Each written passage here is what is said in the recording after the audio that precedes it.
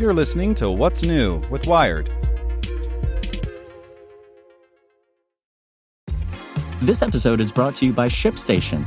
You know, some things take a lot of work, like sending little robots to far-off distant planets. And just as that's challenging, so too is running a successful e-commerce business, especially when there's so much to do.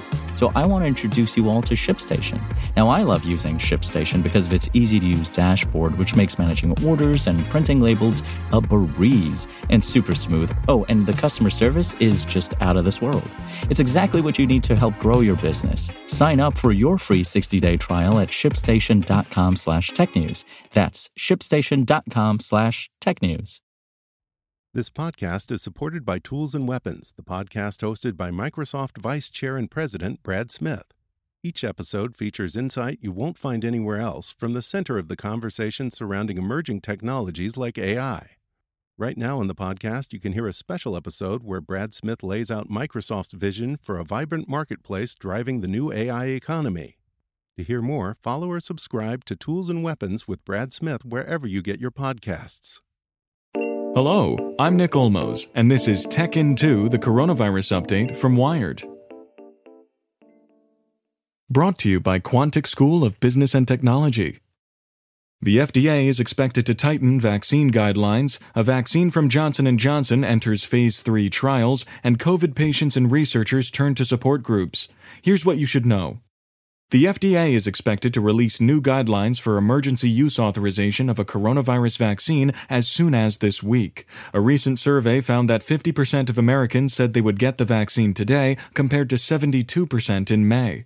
This move by the FDA is intended to assuage concerns about the safety and efficacy of a rapidly approved vaccine. The new guidelines will also make it difficult for a vaccine to be approved before Election Day. Johnson & Johnson's coronavirus vaccine entered Phase 3 trials on Monday. It will be the largest of its kind in the U.S., with plans to enroll 60,000 participants.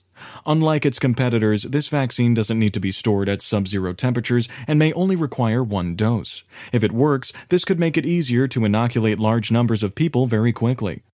Finally, over the last 6 months, hundreds of thousands of people who have tested positive for coronavirus have congregated in Reddit threads, Facebook groups, and other online spaces where they post about their experiences with the disease and offer support. While there are still trolls and misinformation, these groups have largely been a positive space for people seeking solace and advice. They've also been a vital source of data for medical researchers. Want more news you can use? Sign up for the Tech In 2 newsletter at wired.com/TT.